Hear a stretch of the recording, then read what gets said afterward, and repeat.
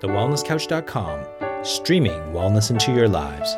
You're listening to The Healthy Exception with your host, Rachel Favilla.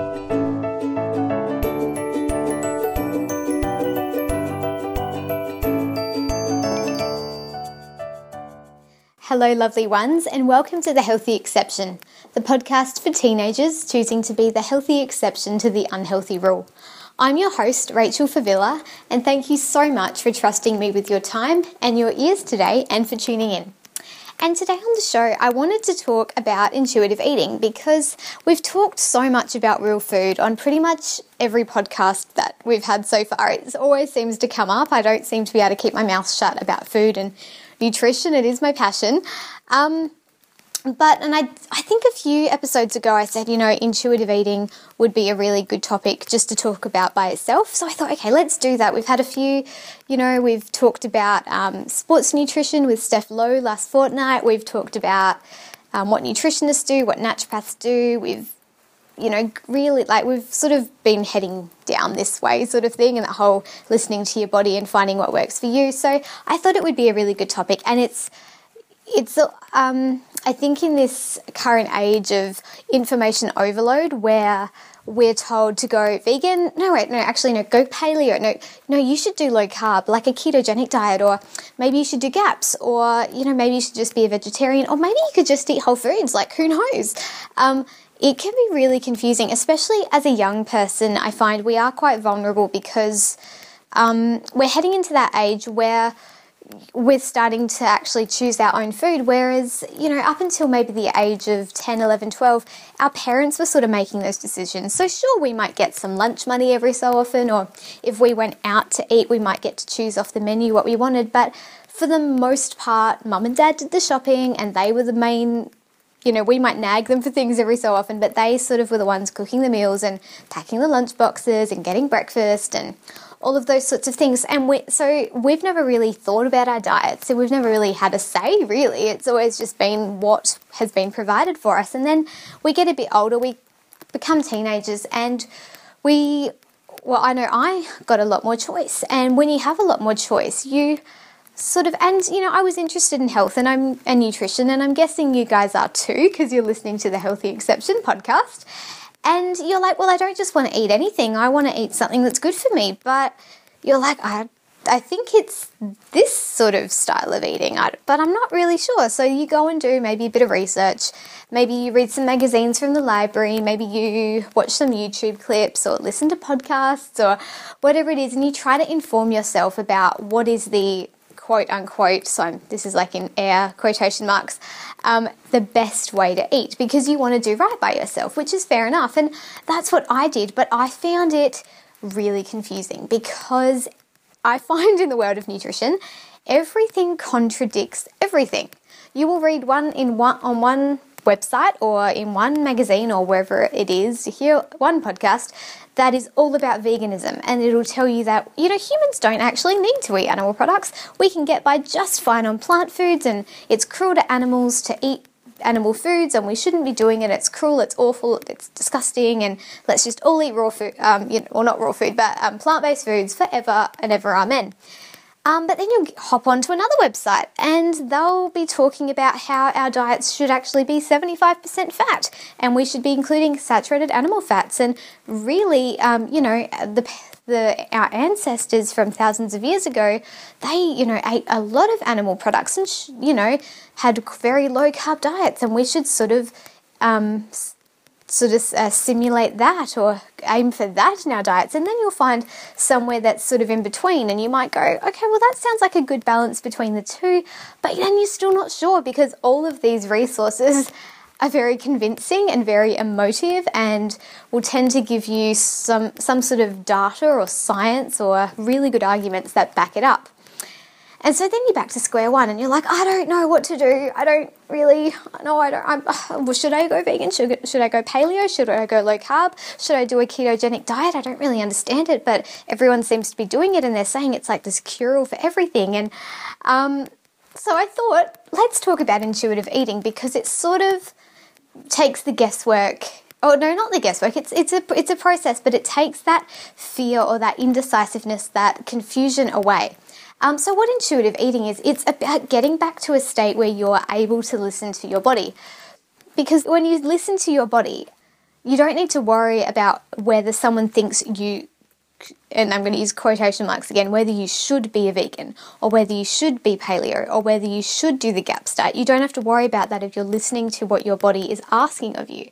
And the best way to get started with that is, I've said it before on many episodes, is to get back to a state of real food. Because when your body is used to eating processed food, so things like, processed breakfast cereals, so that's most breakfast cereals in the cereal aisle. There are a few good ones, but most are pretty processed. Anything that has wheat in it is going to be processed and sprayed with chemicals, as we found out from Cindy O'Meara. White bread, white pasta, lollies, soft drink, chips, chocolate bars, all those sorts of things. We sort of know what processed foods are. We've talked about that. So things that aren't really food, they're made by big food companies and factories, and they've got additives and preservatives. When we eat that, our bodies just aren't necessarily going to be giving us the correct signals. They're going to be a bit confused. We're probably, if you go back to the gut episodes where we talked about bacteria, our gut bacteria might be a little bit distorted, and we might have an overgrowth of a pathogen that craves refined carbohydrates because it's such a quick energy source for it. Because if we remember, all bacteria, it wants to survive. So if we've got some sort of pathogenic bacteria living in our microbiome, so inside our gut, and it can use refined carbohydrates really quickly and, reproduce and reproduce and reproduce. That's what it's wanting, and it's in us, and it's going to give us signals and to tell us to eat more of that white bread, to eat more of that white pasta. Please drink soft drink because it gives me energy and I thrive on that. But it's actually not doing you any good, and it can be really hard to differentiate, well, what am I wanting and what is my bacteria what's the bacteria that's taking up residence in my gut, what's that wanting? So when you get onto real food, your bacterial picture in your gut, the ecosystem changes. And generally speaking, if you've got a diet that's, high whole food, or all whole foods, quite high in fibre, you eat your veggies and your fruits and your nuts and your seeds and your whole grains and your legumes, and legumes are things like chickpeas and beans and lentils, by the way, just in case you weren't sure. You're probably going to start to change over that bacteria, as we have discussed before.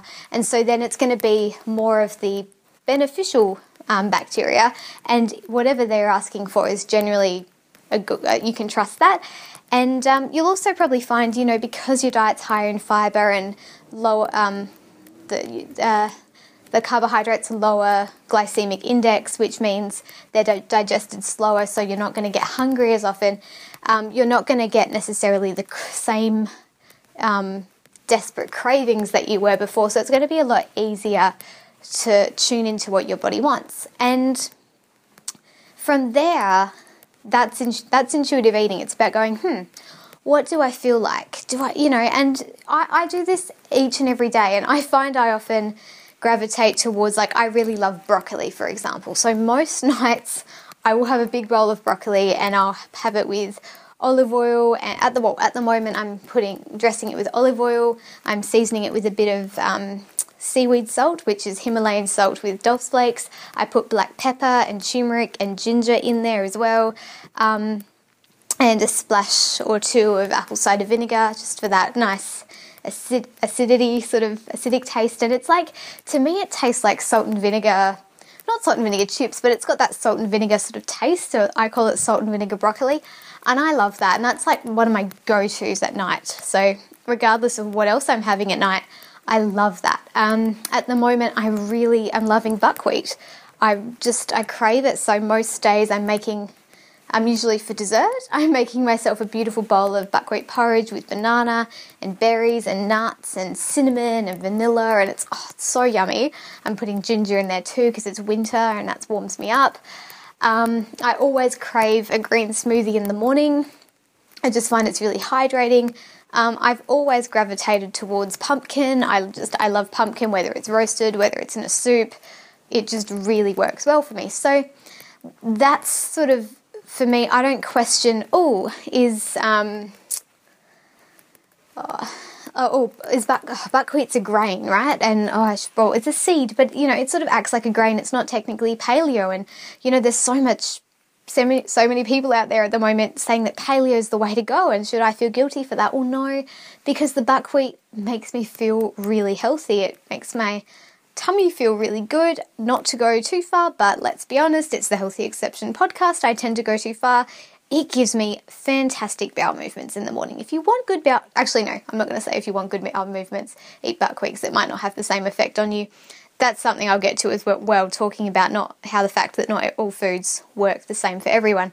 But yeah, I'm not worried about that. I'm not worried about, oh my gosh, I eat bananas and berries and dates and they have sugar in them. And oh my God, is that wrong? Because sugar keeps getting blamed for everything. And because they work for me, and I know that in that form, in the whole food form, with all the vitamins and the minerals and the fibre, the sugar doesn't seem to affect me. I know it did in the past when I did have an overgrowth of candida. It would use absolutely any carbohydrate I gave it to keep rearing its ugly head, and I was having anxiety and brain fog and major bloating, and so back then it didn't work for me, but it does now. So I don't question it. And even last year I had surgical complications, and I shared this on the podcast I did with Kale Brock. I think that was at the start-ish. It came out like towards the start of this year. And I said how, last year I had surgery and there were complications, and I had internal bleeding afterwards, and because of the internal bleeding I bled into my bile duct, and that obstructed the flow of bile, and I ended up with gallstones. And so then I had a major intolerance to fat, particularly saturated animal fats, which I'd been eating quite a lot of because at that time, or before then, I'd been really... I suppose because of my liver disease, I'd gone for so many years with my liver disease. My body needed, cholesterol and good fats for healing, but I couldn't tolerate them. So my body was almost in catch-up mode, and I was like, all the tallow, all the coconut oil, all the butter, let's just get it in, because I just had so many years of catching up to do. I'm guessing, because I craved it so much. And then once I had the gallstones, the idea of any of that made me feel sick, and even... it got to the point where I didn't even want to look at meat. It's gotten to the point now where even fish, which used to be my go-to, I used to eat fish like all the time. It's not that I don't like it anymore. I just don't crave it. I crave fruits and vegetables and nuts and seeds and legumes and whole grains and herbs and spices, and animal products at the moment aren't doing it for me. But I wouldn't label myself a vegan, because tomorrow if I woke up and I really had this hankering for, some lamb shanks, I would go and buy some lamb shanks and do something slow cooked. There wouldn't be guilt around it, but, I'm also not going to go, I should, again, quotation marks, I should be eating meat because of this, all this research says I should be for all the nutrition in it, when my body is not giving me the cues to eat it, because I've eaten meat my whole life. I know what it's like to crave meat, and I'm not feeling that right now, and I feel good. I don't have anemia. I'm not tired. I have plenty of energy. My immune system seems in pretty good nick, so touch wood. I'm not gonna... In the past, I think, going back to where I was talking about at the start, where, I was that, 12-year-old that started to have more of a say in what she ate and wanted to do the best for herself, and was always researching and reading and trying to work out what she should do and what would be best for her.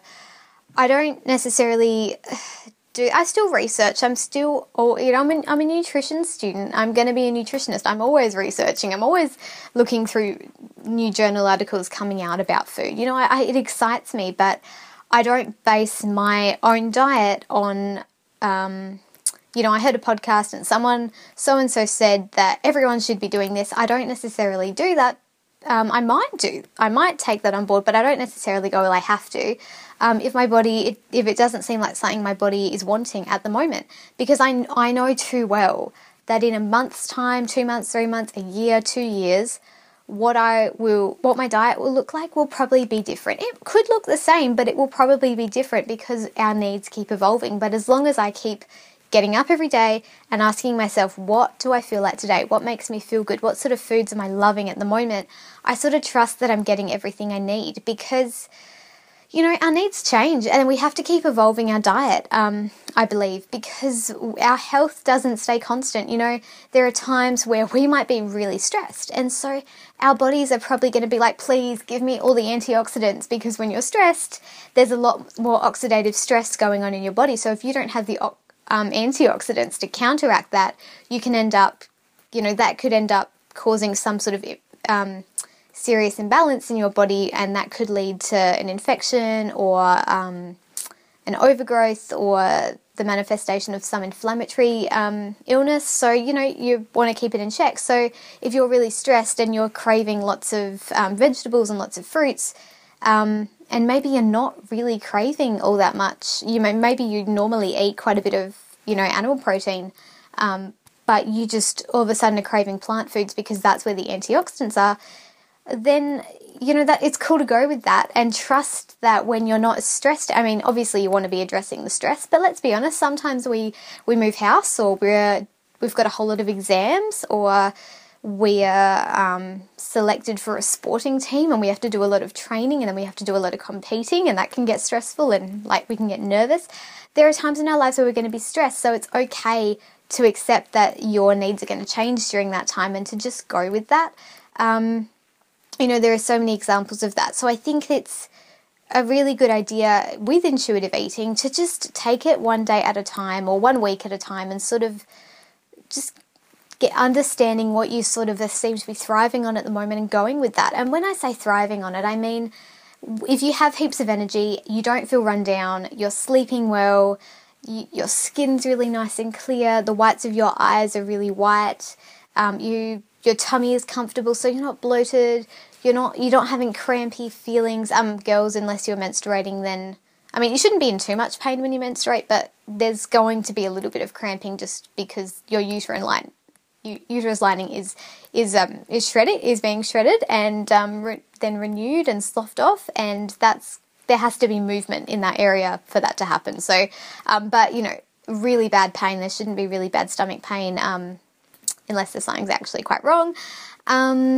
What else? Your bowel movements, like we've talked about poo before, you should be doing at least one nice normal brown long sausage formed stool a day, up to maybe, between probably 1 and 3 a day, easy to pass. If all these things you're ticking off and going, yep, that's me, totally, full of beans, really healthy, can't remember last time I was sick, textbook perfect bowel motion every morning, then whatever you're doing with your diet is probably, and as long as it's whole foods, as long as it's real food, it's probably fine. It's probably working for you, because generally a sign that your diet is not working for you, generally it's going to be a gastrointestinal symptom first, but other things can be things like really low energy, poor immunity, poor brain function. Girls, if something with your cycle goes a bit funny and changes, probably not so much in the preliminary stages where you've just gotten your period, maybe for the first time last month, and it can take several months to actually for you to develop a regular cycle. But if you've had it for years and it goes a bit haywire, that can be a sign of nutrition. It can also be a sign of stress, but remembering that stress depletes the body of nutrition, so there's sort of like chicken or egg there, and then the more depleted you are from the stress, then the more stressed you'll be, and then the more depleted. So it's sort of this vicious cycle. So it's good to keep that in check. But that's a great way. They're great little gauges to test how your diet is working for you. And I really can't emphasize more that if you're craving a whole food, so whether you're craving a chicken soup, or whether you're craving almond butter, or whether you're craving bananas, or whatever it is, if it's a real food and you really, for whatever reason, really want it, then I know I don't know your individual situation, and so I have to put a disclaimer here and go, I'm not, having a nutritional consult with you, and I'm not giving you specific spot-on advice, but I would say from personal experience, go with it, because the body is intelligent. The body is obviously wanting something in that chicken soup. It's wanting something in that almond butter. It's wanting something from those bananas. And if you're not doing that intuitive thing and you're going, oh, but I just read an article saying bananas are too high in starch, or I shouldn't have almonds, or I've got almond butter, but it's not activated, and I don't know if I should be eating it, and I really want chicken soup, but I just read a blog post by a vegan and they said I shouldn't eat meat. So, or I don't know, we're always thinking about that sort of stuff. We're not giving our bodies credit for the fact that they know a lot of the time what they want, and they're trying to give us signs, and we just have to give into that. And I think that if we can get into the habit of this and have that philosophy of whole foods, my philosophy is whole foods, and then from there, whatever my body is wanting. That is honestly my philosophy. So if it's a whole food, it's real food, it's unprocessed, it hasn't been mucked with by man, and when I eat it, it makes me feel really good, then I'm more than happy to have it included in my diet, basically. And when I have that philosophy, then it doesn't mean that I stop reading, and it doesn't mean I stop researching or listening to podcasts or whatever like that, but it just means that I'm not swayed in every which direction. And I'm not made to feel guilty for doing something currently, even if it goes against what some of the best nutritionists or naturopaths or scientists in the world are saying, because they don't know my individual situation. They're not, even though they're out there talking on a podcast, they don't know me. They don't know what my health history is.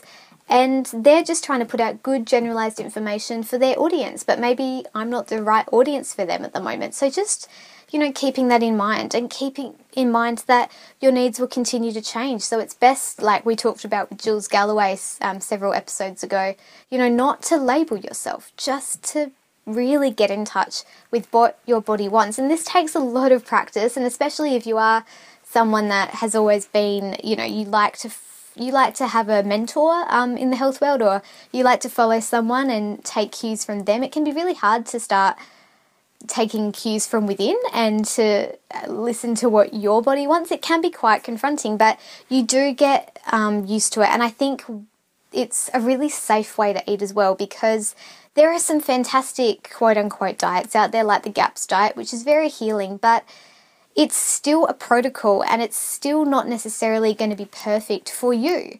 So you can go, yeah, sure, I might increase the slow-cooked foods in my diet because I seem to gravitate towards those anyway.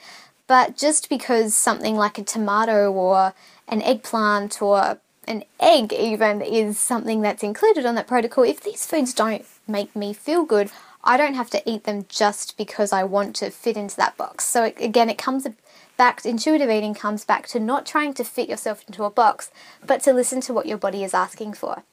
And I would like to make the point that, with any of these diets that we hear about, I'm not here to criticize any of them. I think that they all have their place, and a lot of them can be therapeutic for a lot of things, but we have to understand that we all respond differently to different foods, and that's because of our health history, our environment, our genetics, our preferences, our likes, our dislikes, our psychology. There are just so many factors affecting how we respond to the foods we put into our mouths. So it's all very well for someone, for example, doing a very low-carb, high-fat diet, so a ketogenic diet, to sort of put out there that is the best gold standard and everyone should be doing it. But not everyone is going to thrive on a high-fat diet, or at least not all the time. There have been times in my life where I have thrived with a high-fat diet. I'm talking loads of coconut oil, loads of butter, lots of nuts and seeds and avocado and tallow and the fatty parts of fish and animals. I was having lots of it. But it didn't work for me forever. It was just a period of my life where I needed a lot of cholesterol for healing. I needed lots of fat-soluble vitamins. I had the bacterial overgrowths that weren't thriving too much on starches and the bacterial infections were thriving, or maybe not bacterial, the fungal infections were thriving on the carbohydrates. So therefore I wasn't thriving on them, because every time I ate them I was feeding the fungus. So I had to get my energy from somewhere. I didn't really want to be getting my energy from excess protein, because the byproducts of protein metabolism can build up and put stress on the kidneys, so I really only had the choice of increasing my fats, and it worked for me. But it didn't work for me forever. So was the ketogenic diet good for me for a period? Yes, but it wasn't really long term, and I don't think it's a great idea long term necessarily for anyone anyway, because it's so low carb that it's so low fiber, and that has quite a negative effect on the gut. But again, some people do it, and they can do it for a longer period of time and thrive on it, and for whatever reason, maybe that person doesn't need as much fiber. I don't know. Or maybe they're saying it works for them, but meanwhile they're constipated. So, who knows? But I think it is important to realize that all of these diets that are out there, and I just used the ketogenic one as an example, they can be fantastic, but generally anyone promoting a diet is probably a follower of that diet themselves. And as soon as you follow a specific diet or protocol and it works really well for you, you've automatically got that bias. And it's very easy to sort of think, well, oh, this is fantastic, everyone should be on it. And all of a sudden you're on your keyboard or you're recording a podcast or whatever, and you're telling everyone to do it. And it's just important to remember that that's fantastic. Good on that person. Fantastic it's working for them. Fantastic that they're putting information out there. But it's up to us to go, hang on though, I'm an individual and maybe I need something a little bit different. Maybe I sort of like some of the principles of that. Maybe I could take those but leave some of the rest of it to the side, because that doesn't sound like fun to me, and I don't think I would thrive on that. And that's part of having that strong intuition and philosophy and not getting led every which way. And I think that is a really important lesson for us to learn as young people, because social media is not going to slow down. And, nutrition and health is growing. Thank goodness. It's so exciting that it's getting more mainstream. But for as much as it's getting more mainstream, that means we're the onslaught of articles telling us to do this diet and then do this diet and then manipulate this with our nutrition and do that and biohack here. And I'm sorry, biohack means experiment with your body. That's not going away. So we need to really stand strong in what works for us and be willing to change as well. But also be willing to stay the same if our body wants that, and to not compare our diet to someone else's diet, because that doesn't get us anywhere. I remember I used to always do that. I had quite a limited diet because I'd been quite sick, and so my body was craving these same foods over and over, because clearly those foods were high in certain nutrients that I needed. My body was not interested in a whole lot of other foods. It was like, I really want lots and lots and lots and truckloads of pumpkin. So clearly my body was just begging for those, the vitamin A and the carotenoids and the antioxidants in those. Carotenoids and vitamin A, they are antioxidants, but and the gentle fiber in that. So my body was wanting heaps of that. My body wanted lots of bone marrow and connective tissue, because it was just craving collagen and gelatin, because those amino acids were healing my gut. So I was craving that like no tomorrow. And I remember thinking, I eat such a small variety of foods compared to so many other people. I'm not having stir fries with 10 different vegetables in them, and I'm not having salads with all these different beans and lettuces, and I'm having pumpkin soup and broccoli and meat and avocado and sauerkraut, and I'm doing this sort of day in, day out, and that maybe that's not healthy, but my body was thriving on it. And it wasn't it actually stopped thriving when I forced myself to increase the variety. My body at that time did not want more variety. And I'm not here touting, this isn't me touting really restrictive, limited diets, but I'm saying that eventually, now my diets are really varied and I eat heaps of different stuff, but it works for me. Back then, I just needed a whole lot of the same thing, because that was obviously what my body craved, and I needed to listen to that rather than feeling like I was doing the wrong thing, or my diet wasn't interesting enough and I wasn't creative enough in the kitchen, yada yada, because I was comparing my diets to my friends or family members or whoever. So I think it is just so important to eat real food, and then from there really get to know what works for your body at the moment and trust that. And then maybe if you are craving a certain food, you might want to look into it and go, if you don't actually know, if you're craving it, but you're like, I don't know why I'm craving heaps of salmon, maybe go look at what's in salmon, and you might go, oh, okay, I'm omega-3s. Why do I need omega-3s? And you might go, well, I've been quite stressed for a while, or I've had this skin infection and it seemed to have gotten better the more fish I've been eating. So, and I think things like that are cool because that's where you can learn, that's how you can learn firsthand about nutrition. But you might crave a certain food and not research it because you're like, I just trust that this is working for me. But, yes, I think I've probably said enough, but yeah, the take homes from this are eat real food and then tune in to what your body wants at the moment and trust it. If it's a real food, if it's a fruit, if it's a vegetable, if it's a legume, if it's a whole grain, wheat-free whole grain, so it hasn't been sprayed with chemicals.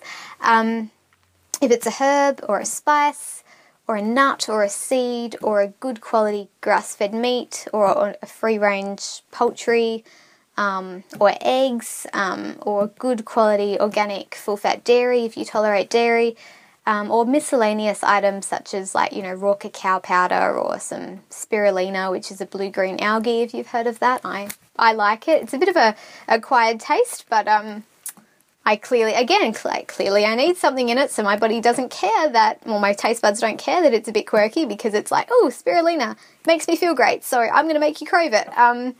If it's something like that and it's a whole food and you're wanting a lot of it at the moment, I would trust that because, who knows? And if you're always going, no, I shouldn't have that because so-and-so said this or I read this somewhere, you're potentially depriving your body of something it needs. So that's really great. And, at the end of the day, if you are really confused and you're like, I don't know if I can trust my cravings, I think there's something, you know your body best too. So if you're thinking there's something wrong, I'm getting lots of symptoms, I don't know what's going on, I can't recommend more highly going to see a clinical nutritionist or a naturopath or an integrative GP. Try and get someone maybe that's been recommended by someone so that that they're the real deal and they've actually, so maybe like a family member or a friend's gone to them and they've said, yep, this naturopath or this nutritionist is really good and they've helped me so much. Maybe just go and see them and chat with them and they might go, your diet's fine. Like, just back yourself. It's fine. I know that it's hard with all this information. I know that it's easy to read into things. Or they might go, no, you were right to come here. That symptom can be due to this. And then they can help you and support you. And they can also probably support you and foster you in not getting led down all these different which ways that we can find via the internet.